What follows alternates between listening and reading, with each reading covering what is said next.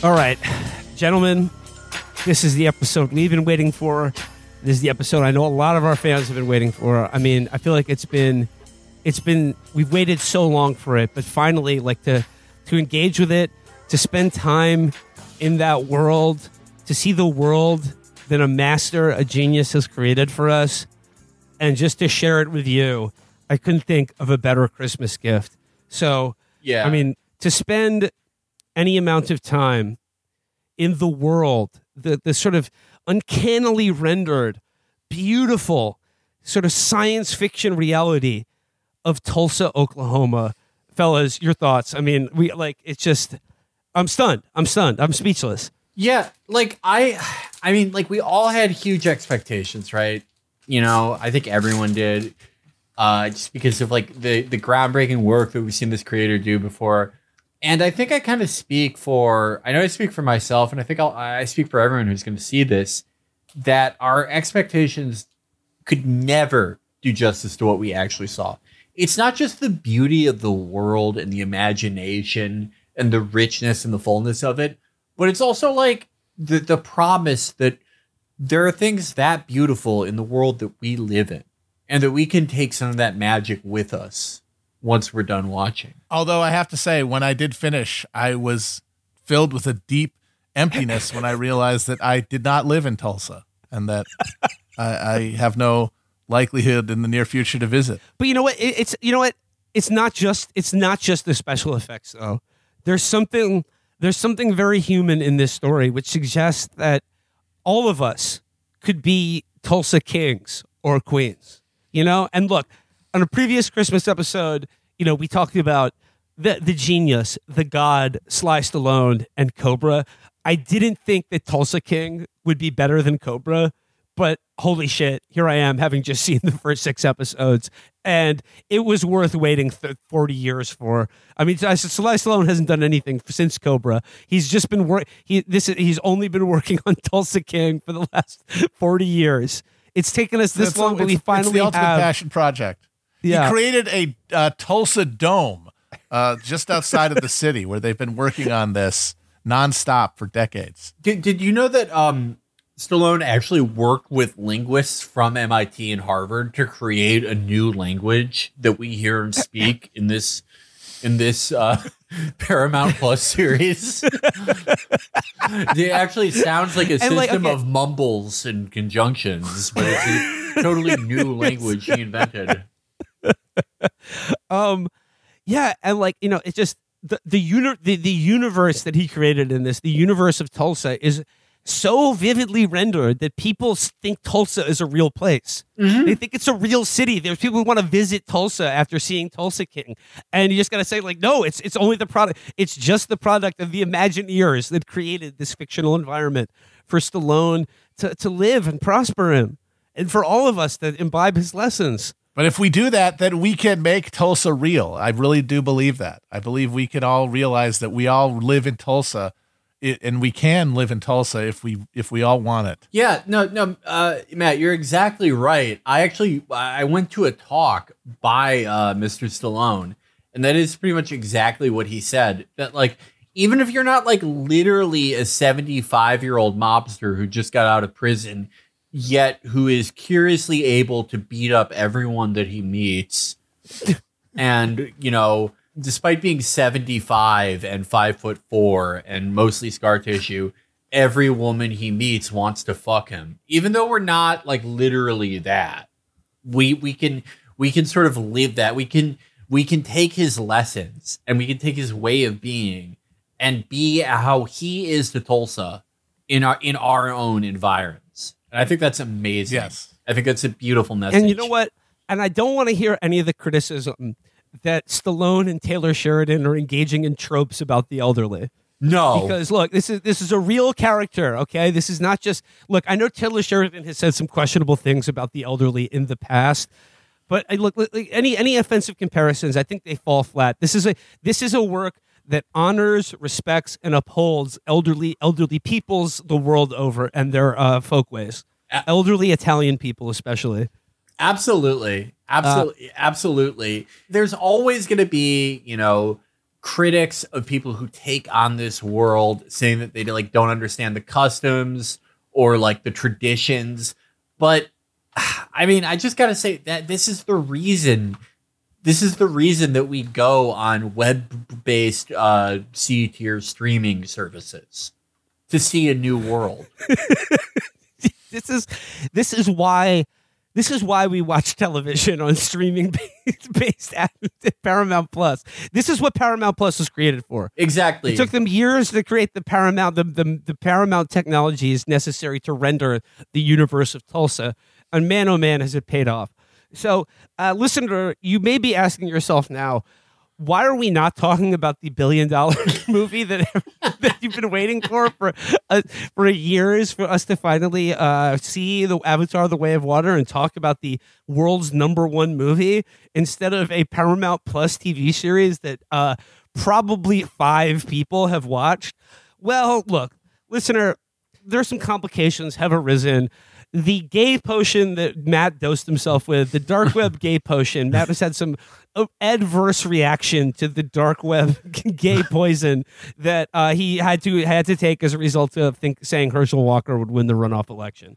It's true. I have been forced to stay in my home for the next week until I test negative for gay before I'm allowed to go into a movie theater. But as soon as I can, I promise I will go. I will be transported, and then we will talk about Avatar. Yeah, we were all responsible, obviously. Like we all, got tested ever since fast tested.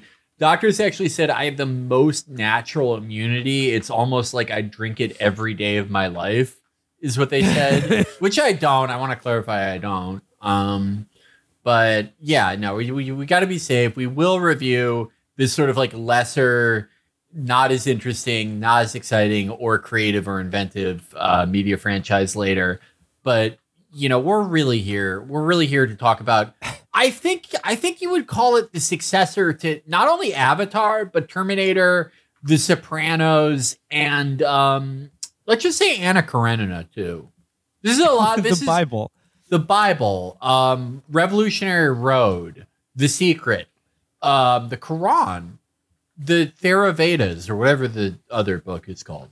The stuff that Buddha said. By the way, I just want to correct one thing that Will said. This show is not being watched by 5 people. It's got better ratings than House of the Dragon. Let's go. It's Really? huge. A better world is It's possible. huge. Okay. Taylor Sheridan cannot be defeated. He has the algorithm for the lumpen American television viewer. No, not your hipsters. Well, Matt, this is what I want to talk about. Something they can talk about on Twitter, but people who like actually sit down and watch the bulk of scripted television. He is their fucking snake charmer, and he knows what they want. Yeah. Yellowstone. It's is already been renewed TV. for a second season. It's okay. So, thank God for that. I mean, look, I was being perhaps too dismissive of Taylor Sheridan and the Taylor Sheridan verse as well. I know Yellowstone is a huge hit, and it makes perfect sense that Tulsa King is also a huge hit. I meant among our listeners. Okay, none of our listeners watch this. None of our listeners watch this. They all watch. We all know what our fucking stupid fucking listeners watch. They watch some like fucking post-ironic bullshit that gets released on like, I don't know, you can only watch it in a laundromat. You have to show proof of purchase that you bought one sandwich from an Ock at the bodega in order to watch it. They're watching whatever the fuck they're watching. I don't give a shit. Taylor Sheridan, as Matt has alluded to, is one of the new gods of TV. He is an immortal being, more powerful than the previous great one, Ken Olin.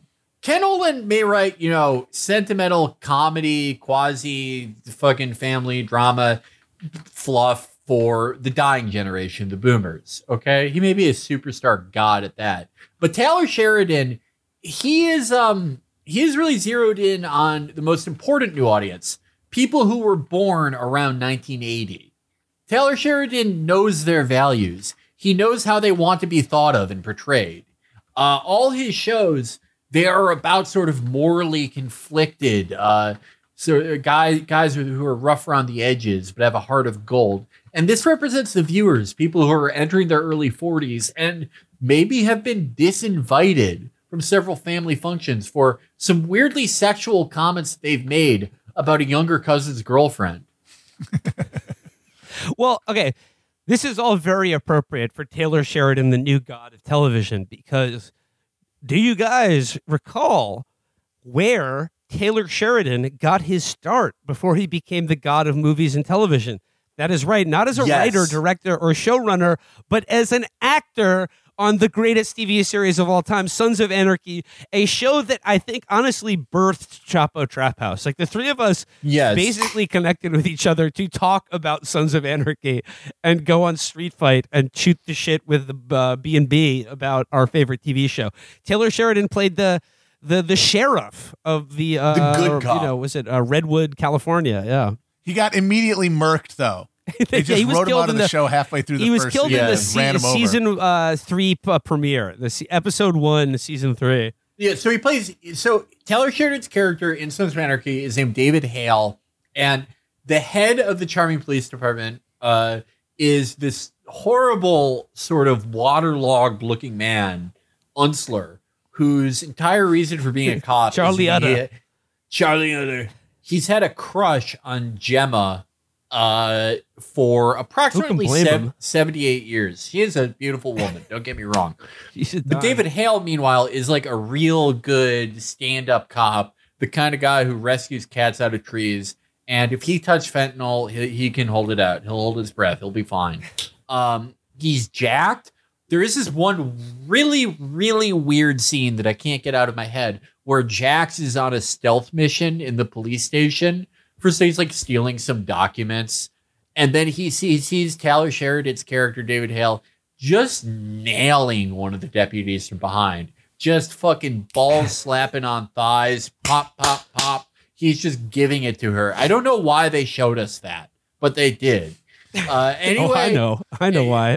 Well, we all wanted to see it, obviously. But anyway, he was a good. he was a good. Trying to get some poison out of my body, Felix. Well, some say the poison is letting it out, but he plays a good honest cop who obviously hates the Suns because they cause an excess of 700 murders a week and countless property damage in a town of 300 people. A town of 300 people that can't be making more than $500 a week. But then later he has to work. He has to work with the Suns because the writers were like, "Who can we think of as a villain who's like somehow worse than the Sons of Anarchy?" I know a Nazi who fucks his daughter, and then he dies. But that is not the end of Taylor Sheridan, the man. He became a god. The closest thing we have to a god, a TV showrunner.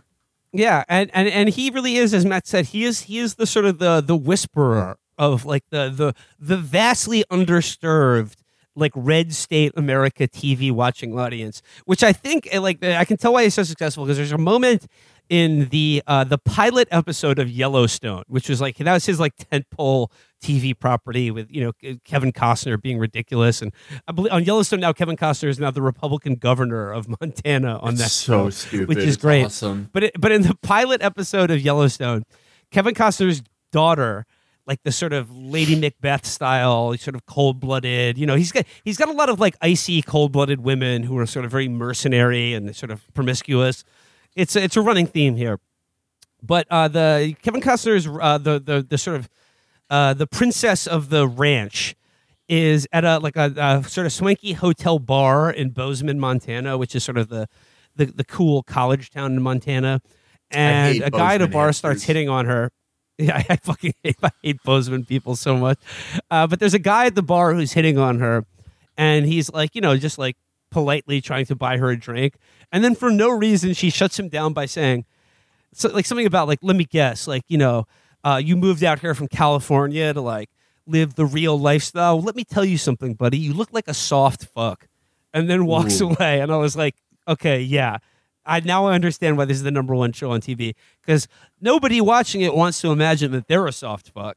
But you better believe Kevin Costner is laying hard pipe because he's a man of the old school. And that is what Taylor Sheridan shows are all about. It's about the clash in values and morality between sort of the Western male archetypes and what does that mean in a modern sort of pussified soy world.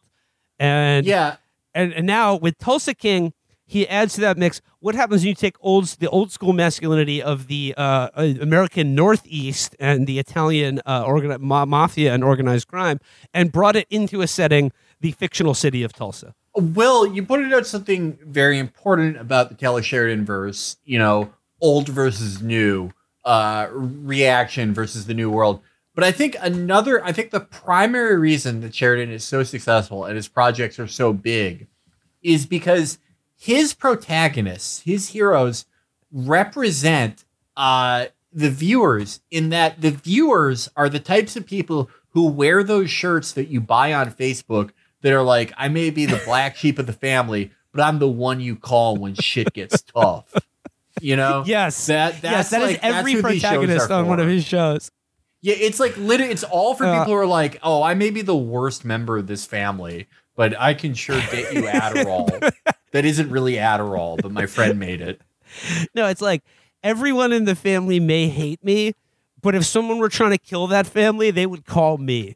Yeah, it's people who fantasize. It's people who like fantasize about their family being kidnapped so they could like save them and get invited back to Thanksgiving. Yeah. We're like the solution to all of their relationship problems is a home invasion that they get for. Yes.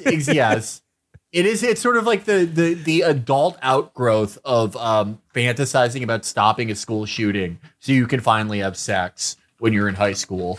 Well, so so Taylor Sheridan, heretofore his shows are sort of about the folk ways of criminals and their sort of old school customs and existing in the modern world.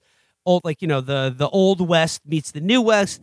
And in this show, Tulsa King, the formula is what happens when the old East meets the new West. It is a show about mafia capo Dwight Manfredi, named after Dwight Eisenhower. Dwight the General Manfredi, who is released from prison after serving a 25-year stretch after doing a murder for his mafia family. That he's like, I kept my mouth shut. I kept my mouth shut for 25 Literally years. the only mob guy in history facing a 25-year sentence who didn't flip immediately. And the show makes a big deal out of that. When mob guys get pulled over, when mob guys get moving violations, they give up the entire structure of their family.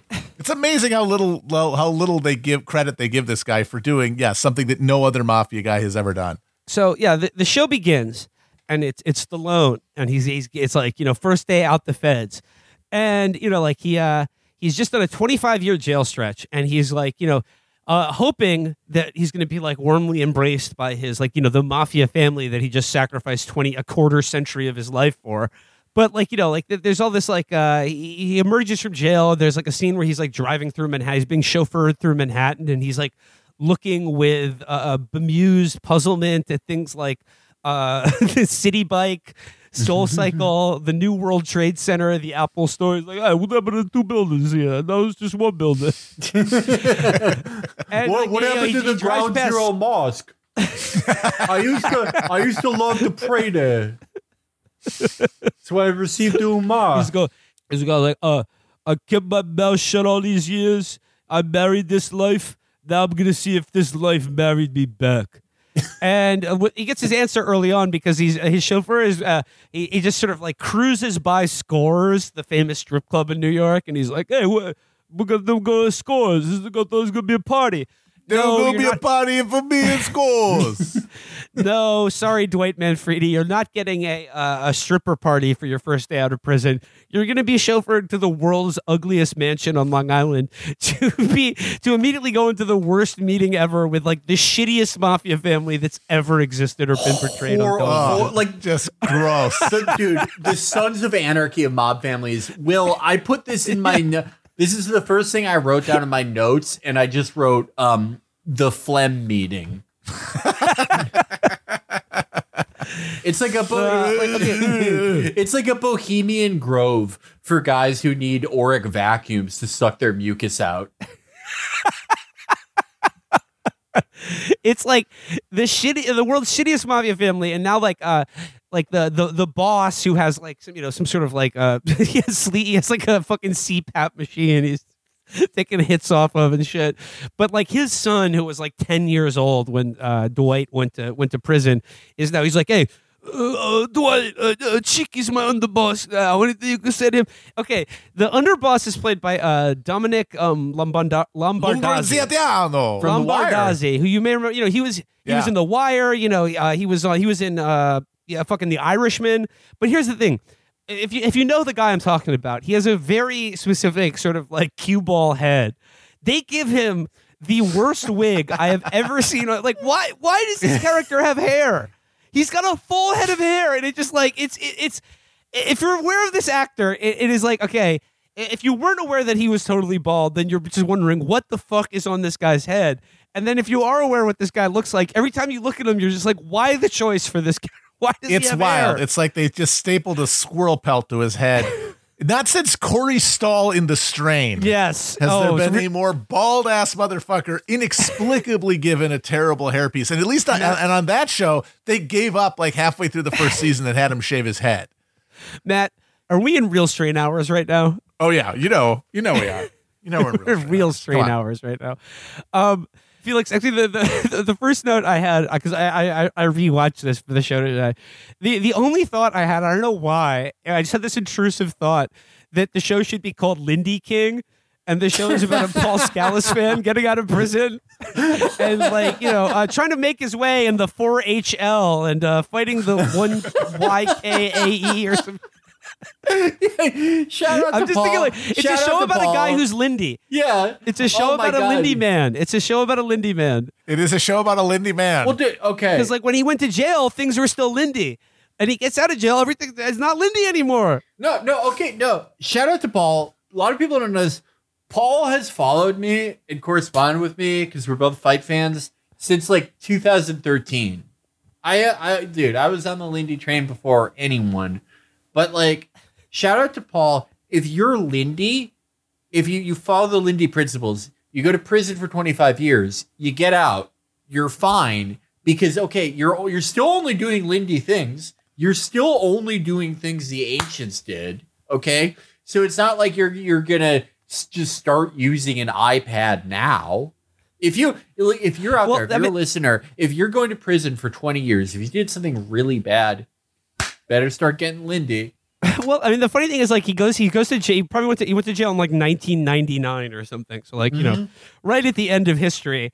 And then it's just like, no, like, he didn't go to jail in like the 1950s. He gets out of jail. He's like, what's this noise? And it's like rap music or something. It's like, no, that existed in 19. Yeah. His references are still in like the 1950s. He's like, hey, now this here is real music, and it's like Dean Martin or the Stones or something. Yeah, they push it a little far. He sees like a woman in jeans, and he's like, hey, what the fuck? Does her husband let her do that?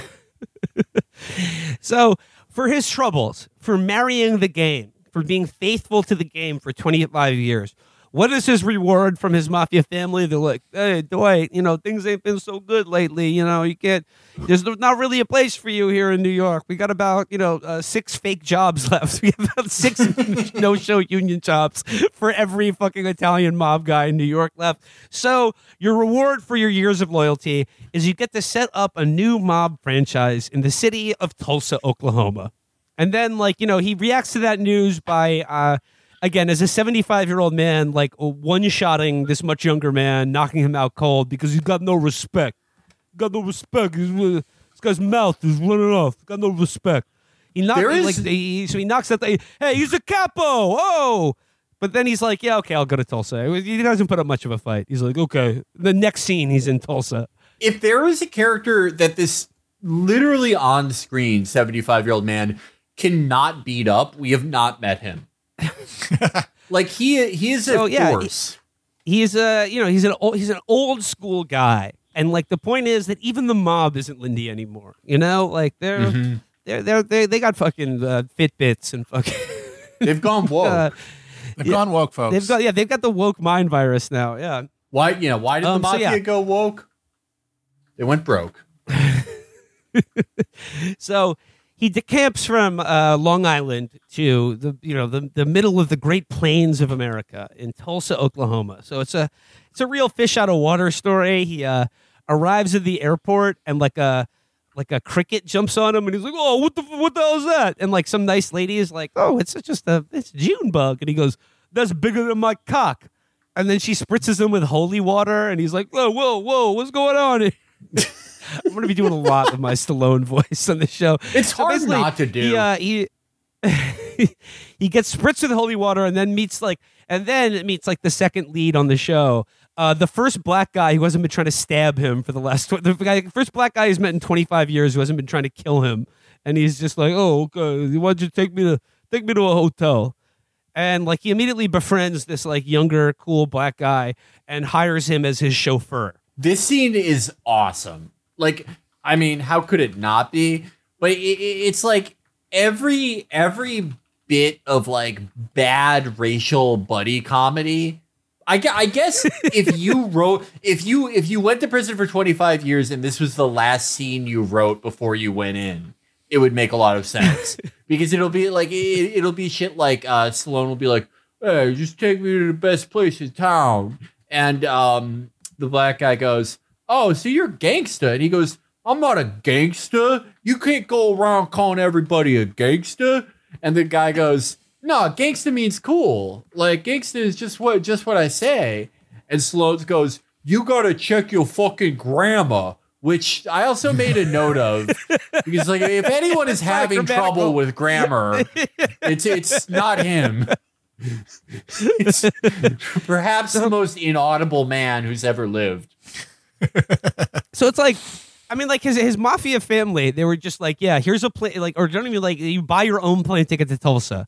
Nothing is set up there, but they're like, "Yeah, you got to kick $5,000 a week back to us." It's like, what is he going to do there? Just see the fucking sights? Well, no, not Dwight, the General Manfredi. The first thing he does, even before he goes to a hotel, is he comes across a legal marijuana dispensary. Now, this becomes a major part of the plot, and it introduces our third lead, played by Martin Starr from Party Down and other various comedies, sort of like as the stand-in for the kind of the new world millennial sort of like nerd stoner, kind of like a guy who could not be more different. Like the world in his frame of reference could not be more different than Stallone.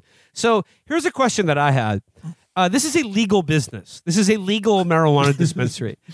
And Stallone immediately just starts extorting him for protection money. But like from who?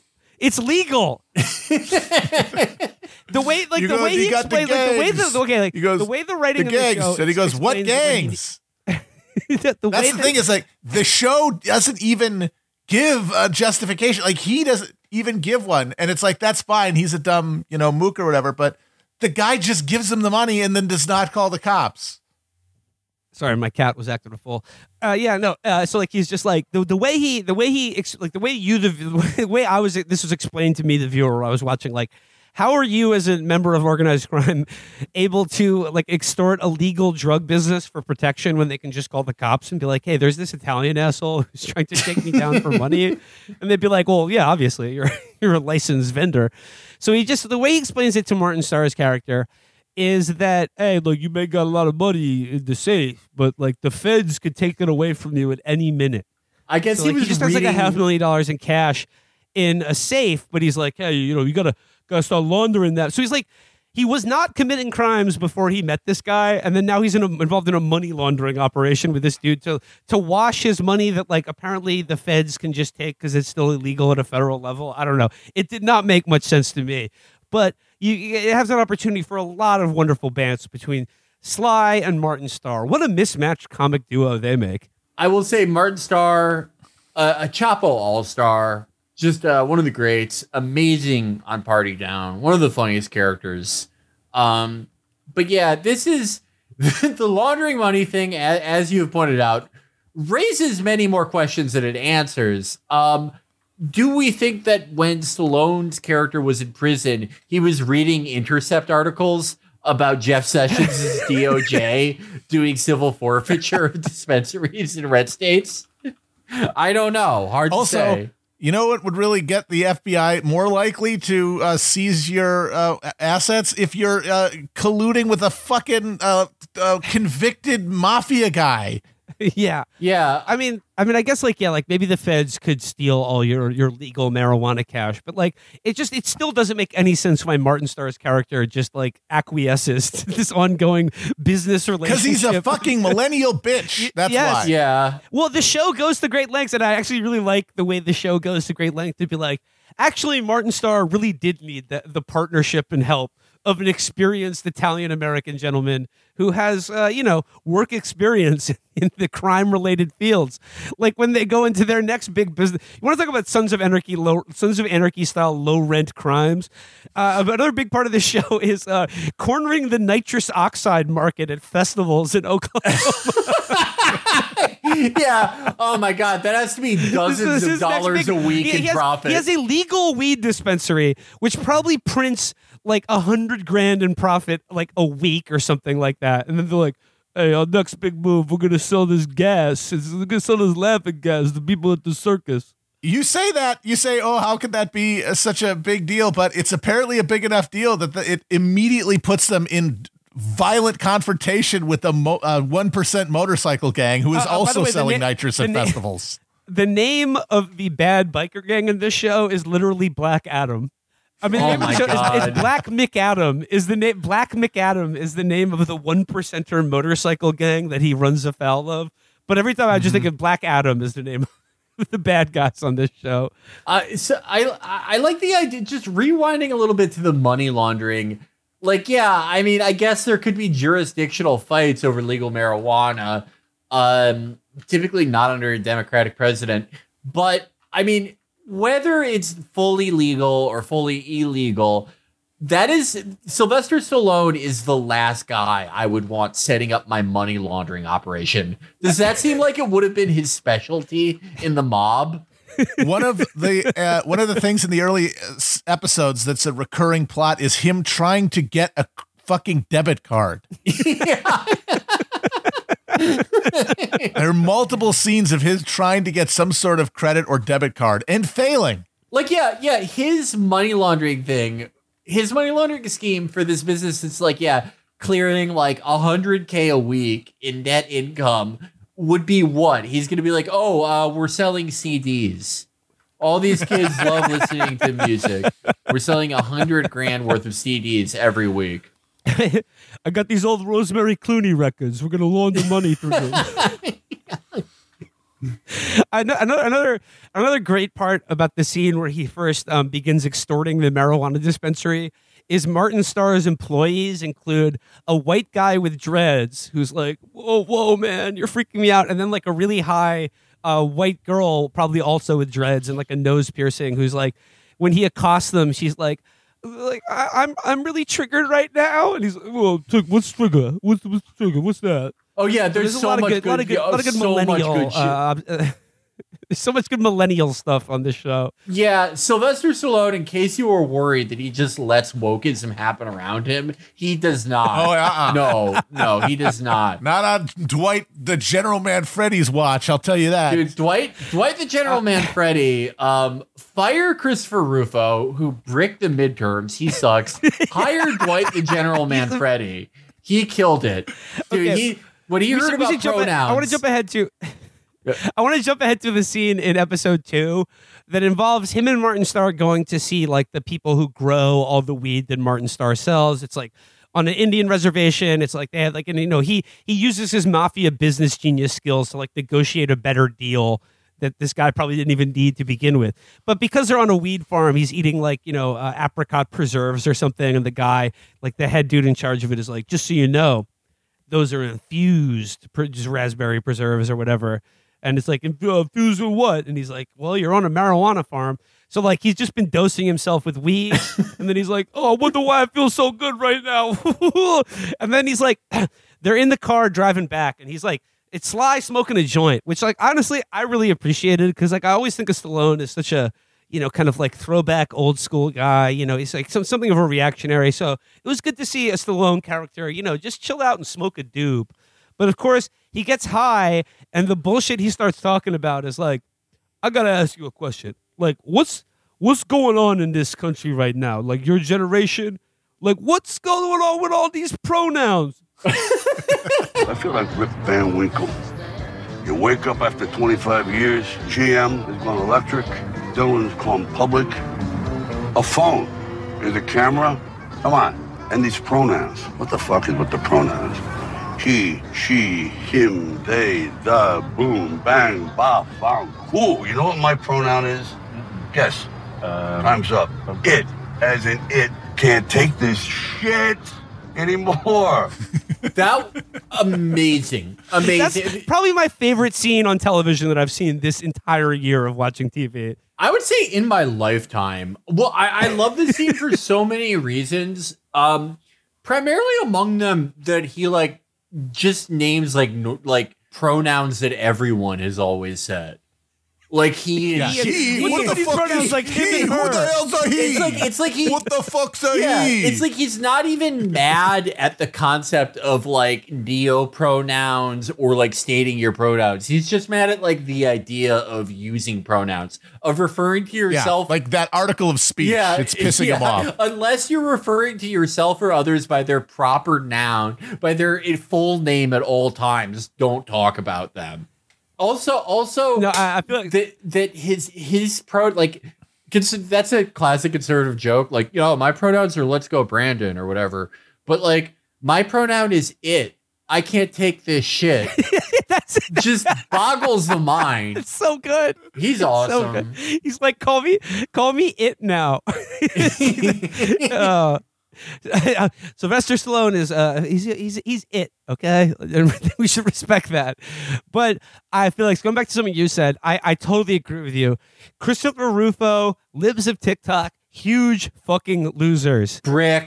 Get Dwight Manfredi, get Frank Stallone instead of Sly, get Frank and Sly Stallone. Put them in charge of Republican messaging. They'll sort out these gender youths and the teachers. They would not have like lost the Senate.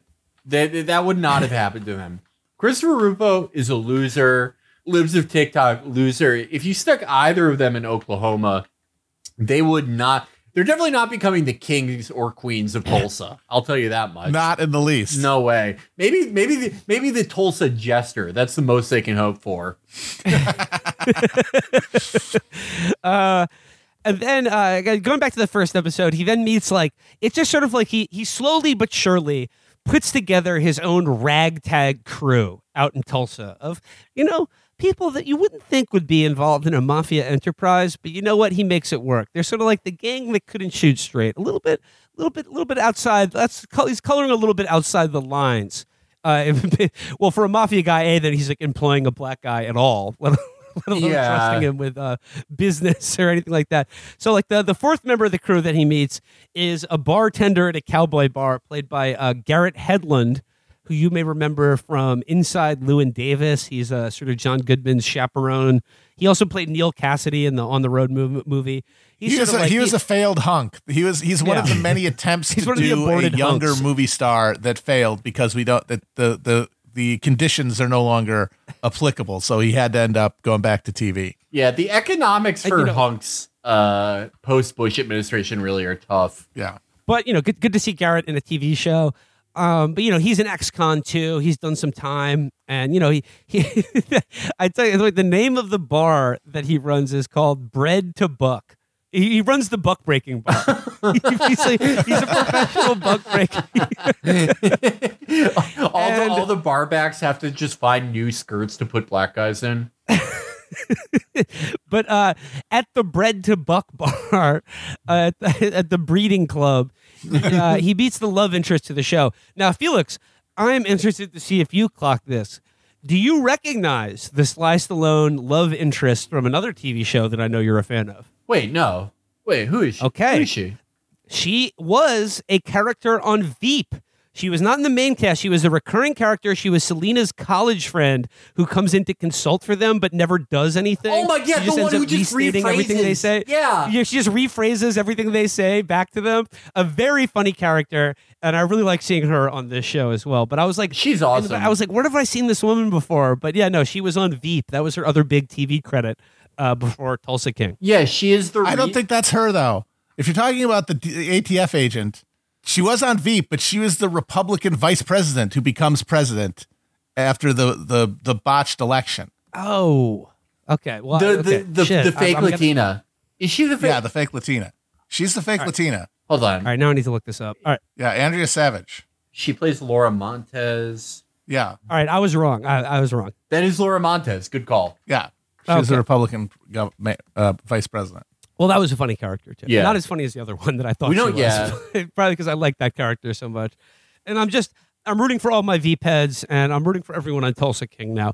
So he encounters her, who's there for her friend's bachelorette party, and like one of the drunk bitches she's with sidles up to Dwight, and she's like, "Are you famous?" I love like, this scene. If you, lady, if you gotta ask if someone's famous, they're not famous. And then she's like, "Can I take a picture? Can I take a selfie with you?" And she's like, "Listen, don't take this the wrong way, but I don't like having my photograph taken." I love So this he's like, scene. once again, combating millennial culture. And then the love interest comes over and she's like, "Hey, why are you mean to my friend?" And she's like, "Well, you if you'd been a little nicer, we would have invited you to the party." And he's like, "Party? This don't seem like a party." And then she's like, "Okay, what's your idea of a party?" And then the next scene is that he's taken the bachelorette party to a strip club. And he's showing these gals a good old school time. That's what all ladies want to do, is go to a seedy strip club in Tulsa for their bachelorette with party. a 75-year-old man. So, well, here's the funny part. He then takes her home, and they have sex. And then the woman is horrified to find out that he's 75 years old. And I was like, "Lady, Unrealistic. do you have eyes?" That is the most. I'm sorry. That is the most unreal. That is the most unrealistic thing in this entire show.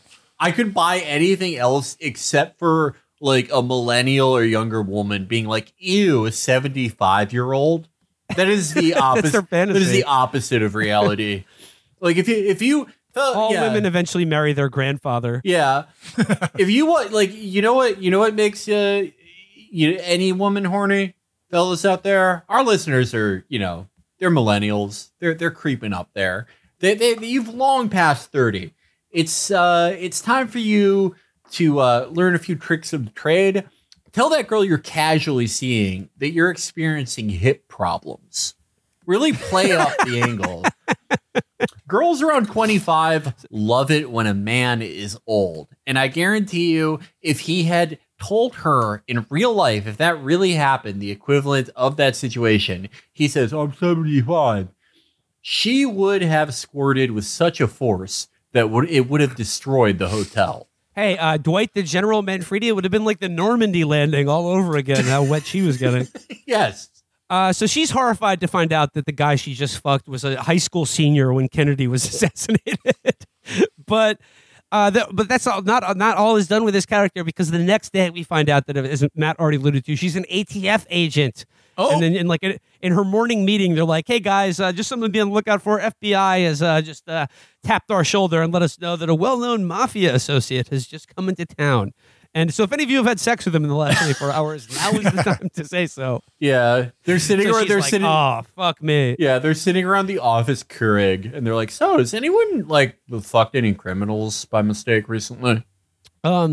So basically that's the end of episode 1. Now I'd like to now spend like the rest of just talk about some highlights from we've done a good job setting up the pilot and the concept of the show, but the show's still ongoing. It's in its 6th episode, but what are some other highlights from the next couple episodes? Because I already alluded to the pronoun conversation in episode 2, which, like I said, is probably the funnest moment I've had watching television all year. But there's a point one of the favorites for me is, Dwight decides, hey, we're going to make some money selling nitrous to these kids at this music festival, where they run afoul of the 1% bikers who are already there. And their leader is, of course, a scary Northern Irish guy, because that's that Kurt Sutter DNA infused in here that you can't get out. Yeah.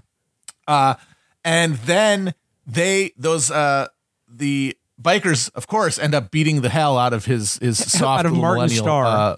minions. Or Martin Starr. And then they go to Dwight and they're like, "What do we do? Oh my God. Like, this guy's," And he's like, you guys ever read Sun Tzu's Art of War? yes. You don't gotta fight sometimes. You do strategy. You gotta think. And then the plan that he comes up with is they just go to where the bikers are, get a bunch of baseball bats, and just beat them up.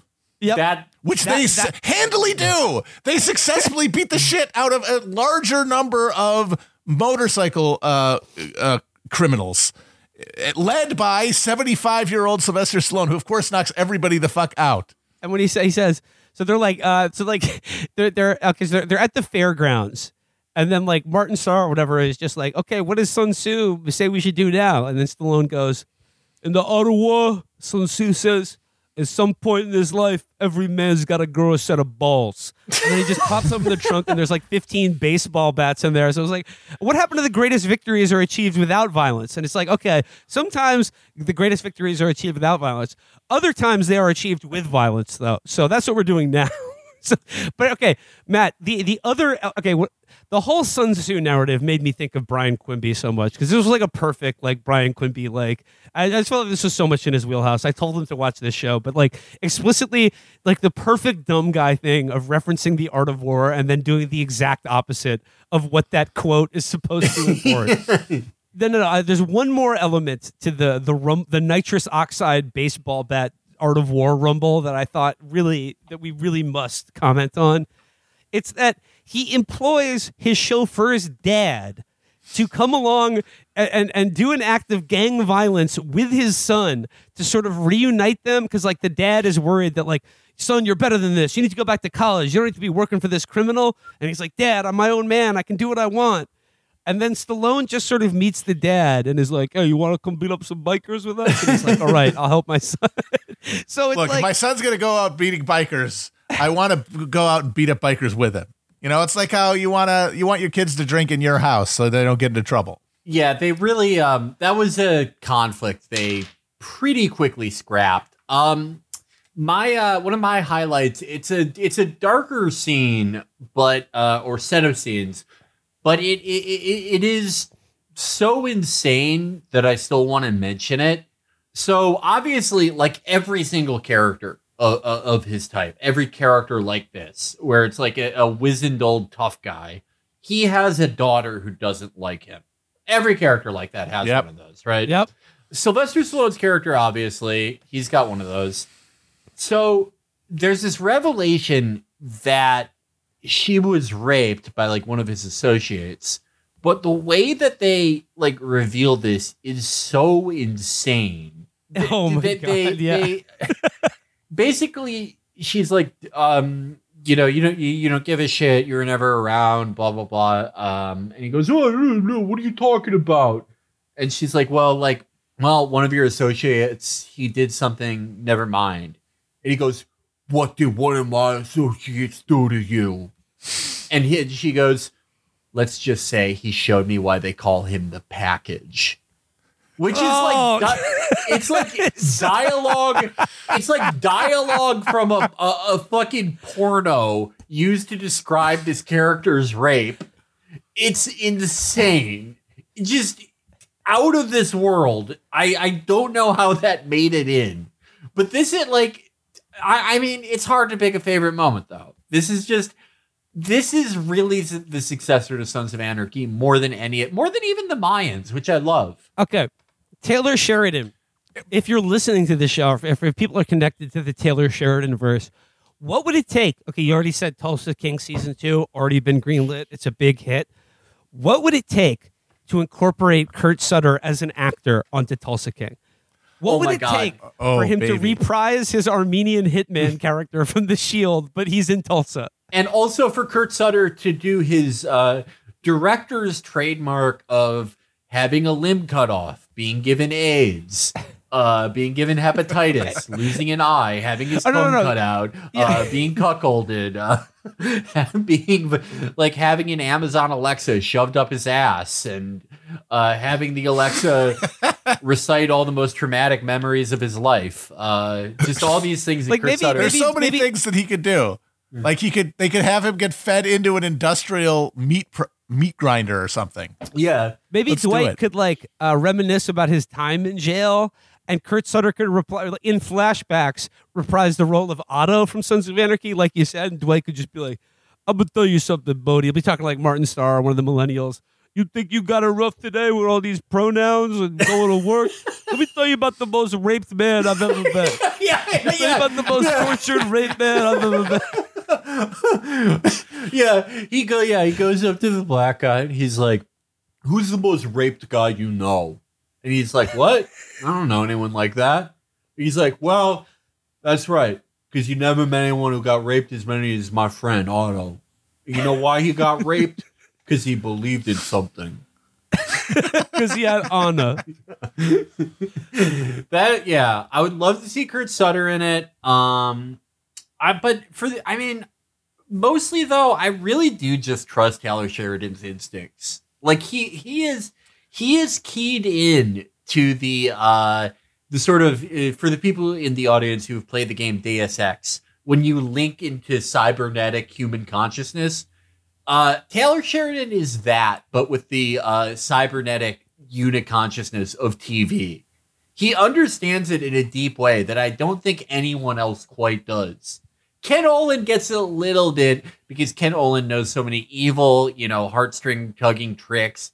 But Taylor Sheridan, I have to say he's using his powers for good. You can tell that with the daughter subplot. So she admits this, that she'd been assaulted by one of his associates when he was in prison. And she says, "Don't do anything about it.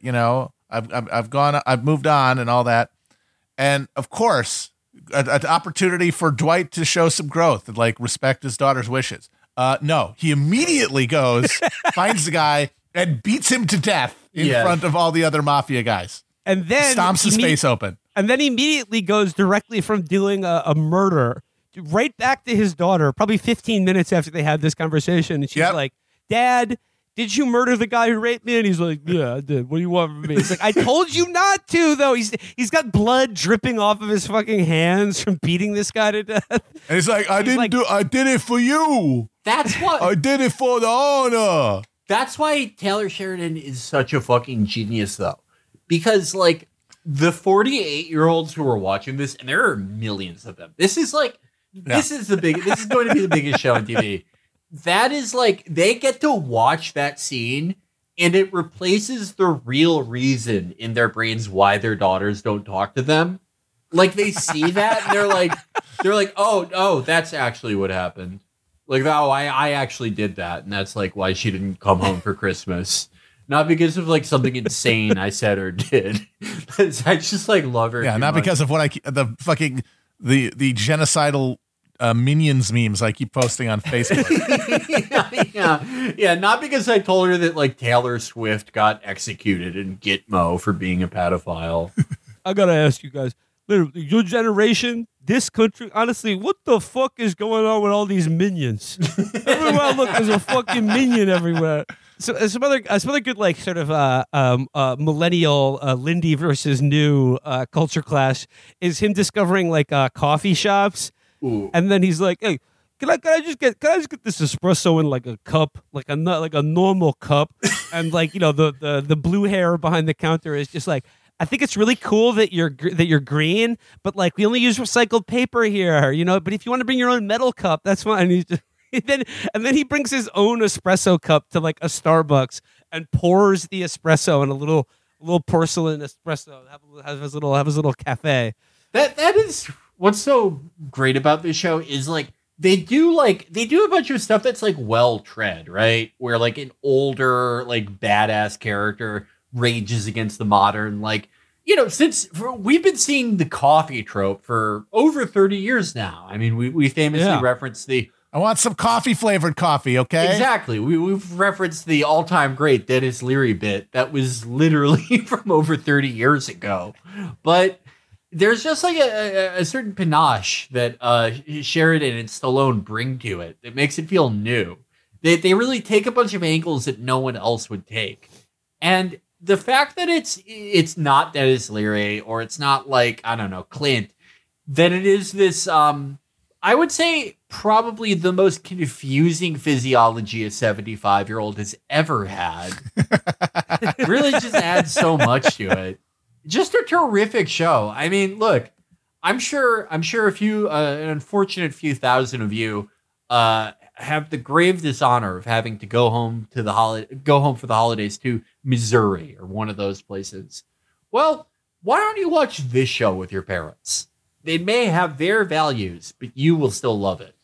It's a little family bonding. Fun for the whole family. Yes. One more scene and character that I'd like to bring up is that one of the guys that he adds to his crew is like a former New York mob guy who's like been hiding out in Oklahoma for like 20 or 30 years, like about the same amount of time since Dwight's been gone.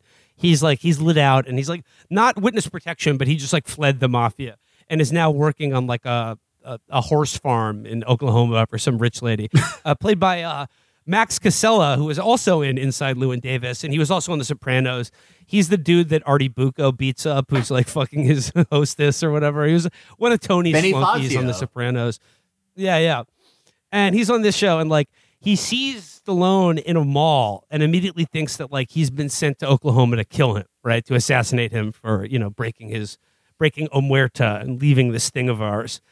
And then there's a hilarious scene where he takes it upon himself to strike first and attempts to kill Sylvester Stallone while he's taking his driver's ed exam and nearly domes the driver's ed teacher, leading to like a fucking car chase where like his driver's ed instructor is like in the passenger seat the whole time.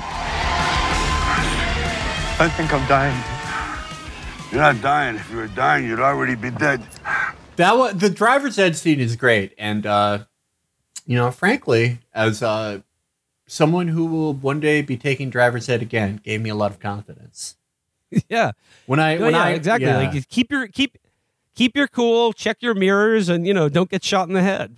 But like basically he despite the fact that this guy nearly murdered him, he's just like, yeah, you work for me now. And then he's part of the crew. And you know what? He loves it. He's having fun again. He's fighting bikers, hitting them with baseball bats. He beats up the guy whose dog keeps shitting on his lawn. It's like, he's forgotten what it's like to be Lindy. And now that Stallone's in town, he can be in a gang again.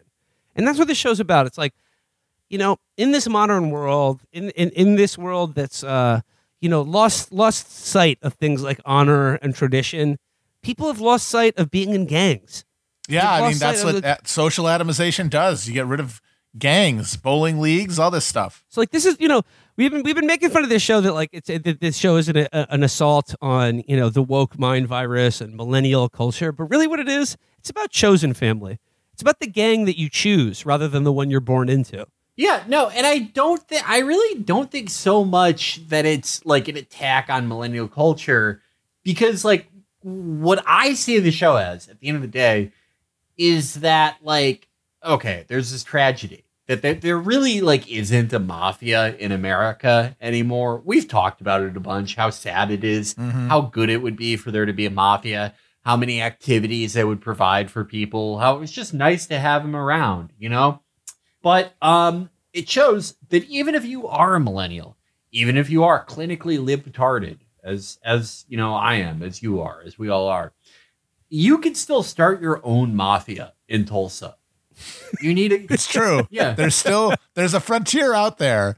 There's places where they don't know nothing about protection rackets, and you can just walk in and get some clueless guy to just give you money out of his safe. Yeah, and the young millennials, sure, they could not start their own mafia, but at the same time, the experienced copper regime, Dwight Manfredi, he could not have his own mafia just as an island. He needs them. We need community. We need to work together.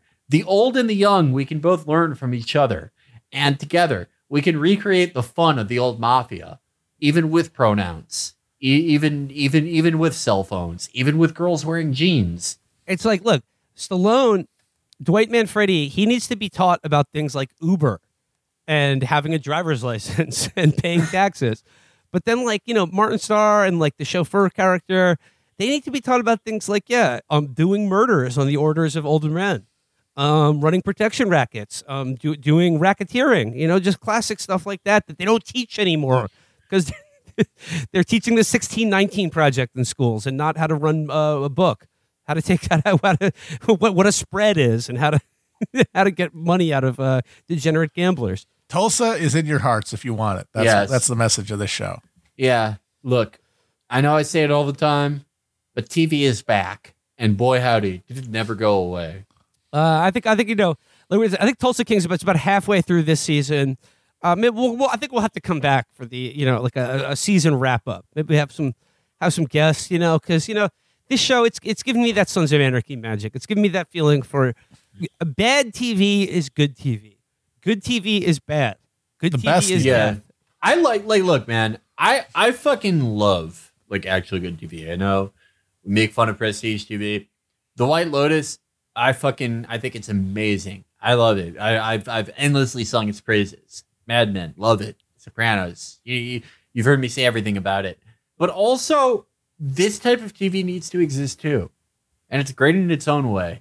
And also, this is my final plea: Taylor Sheridan, please hire all three of us. We would do nothing but add to your vision. That would. Oh my god! We know the millennial scumbags that you're trying to own. Yeah. We can make the owning of them even richer and more punch textured. Up the Martin Starr character, just get our numbers, please. Yeah, I cannot think of a more fun job than writing for Tulsa King. We would be so good at it too. The fake prestige show that I made up, The Frozen Garden. No, what's that? I was just trying to come up with a fake sort of sub prestige show that would be on AMC, something that they would try, where they're trying to recapture the Breaking Bad magic, but it's not as good of a cast or writers. And it's called The Frozen Garden, and it's about a detective who hurt his knee while playing college hockey, so he had to become a detective, and he has to solve his stepdaughter's murder. And he has a pill problem. Taylor Sheridan, please let us write The Frozen Garden. All right, here's my writing packet. I'm going to submit this to Taylor Sheridan right now. A potential future plot line on Tulsa King. Okay, how do we deal with Dwight in this modern world of apps and things like that, and opportunities for crime there within? So he discovers the app Grindr, the gay hookup app, and he gets on the gay hookup app and arranges dates with gay men.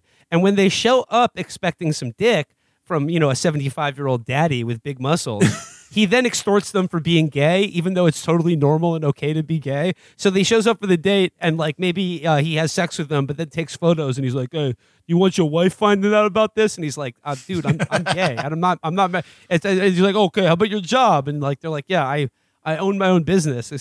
It's an okay. You don't have to be blackmailed by this. But then, of course, all of them will end up being blackmailed by him anyway because they'll just give over money because they don't know what to do. They don't know how to handle a guy like him. He starts extorting openly gay men for being gay. Ooh, okay, that's. It makes as much sense as doing a protection racket on a legal business with no organized crime anywhere around to threaten them. Okay, how about this? On 7, so Martin Starr, he goes to see an unnamed live podcast show. I'm not writing in cameos for ourselves, but if Mr. Sheridan, you see that fit, we would be honored. And so he goes there. There's a DSA table, and he sees a cute girl. She's got a Monroe piercing because it's Tulsa, and they still think that's cool there. And he's like, I really want her, but I don't know what to do. And Dwight is there, obviously. He's not paying attention to all that. He notices all the different types of pride flags, right? He's like, wait a minute, I got an idea. And his new racket that his ragtag gang comes up with is that they're going to make pride flags with increasingly made up stripes to represent things that aren't on other pride flags. And if you don't, don't have the new flags with stripes on it, then they can extort you. Yeah. If you your flag doesn't have people who are in federal prison for RICO charges, you're not a real ally. That, I think that would be a great storyline. We could introduce the DSA girl as a character, but then have it so that the DSA girl is actually a mafia mole sent to spy on Dwight. Ah. But then she really falls in love with Martin Starr. I couldn't help but noticing that your pride flag doesn't represent Aero Ace peoples, and it would just be a shame if something happened to you. It'd be a shame if you were excluding asexual people from pride. You do a lot of thinking when you're in the can. About 10 years in, I realized I'm pan. Or no, he would say something like, "I realize that pan ain't just something that you put your mozzarella in." Oh God. Okay, this writes itself. Okay. Please hire us. Yeah, no. Okay, so no, he discovers that Martin Starr is in a poly relationship, and he'll be like, "What the fuck? Back in my day, I used to just give my gumad the old brajol on a Saturday." Oh my God! Yeah, then they realize that like the open guma system is really just poly. Yeah. Oh my God! Yeah, and it's just like a beautiful linking of past and present. Man, maybe this makes more sense. I didn't know. I've been in a poly relationship this whole time. At the Copa, Saturdays were for your primary partners, but Fridays are always for the thirds and unicorns. I got this secret document. It's a list of all the shittiest men in Tulsa media.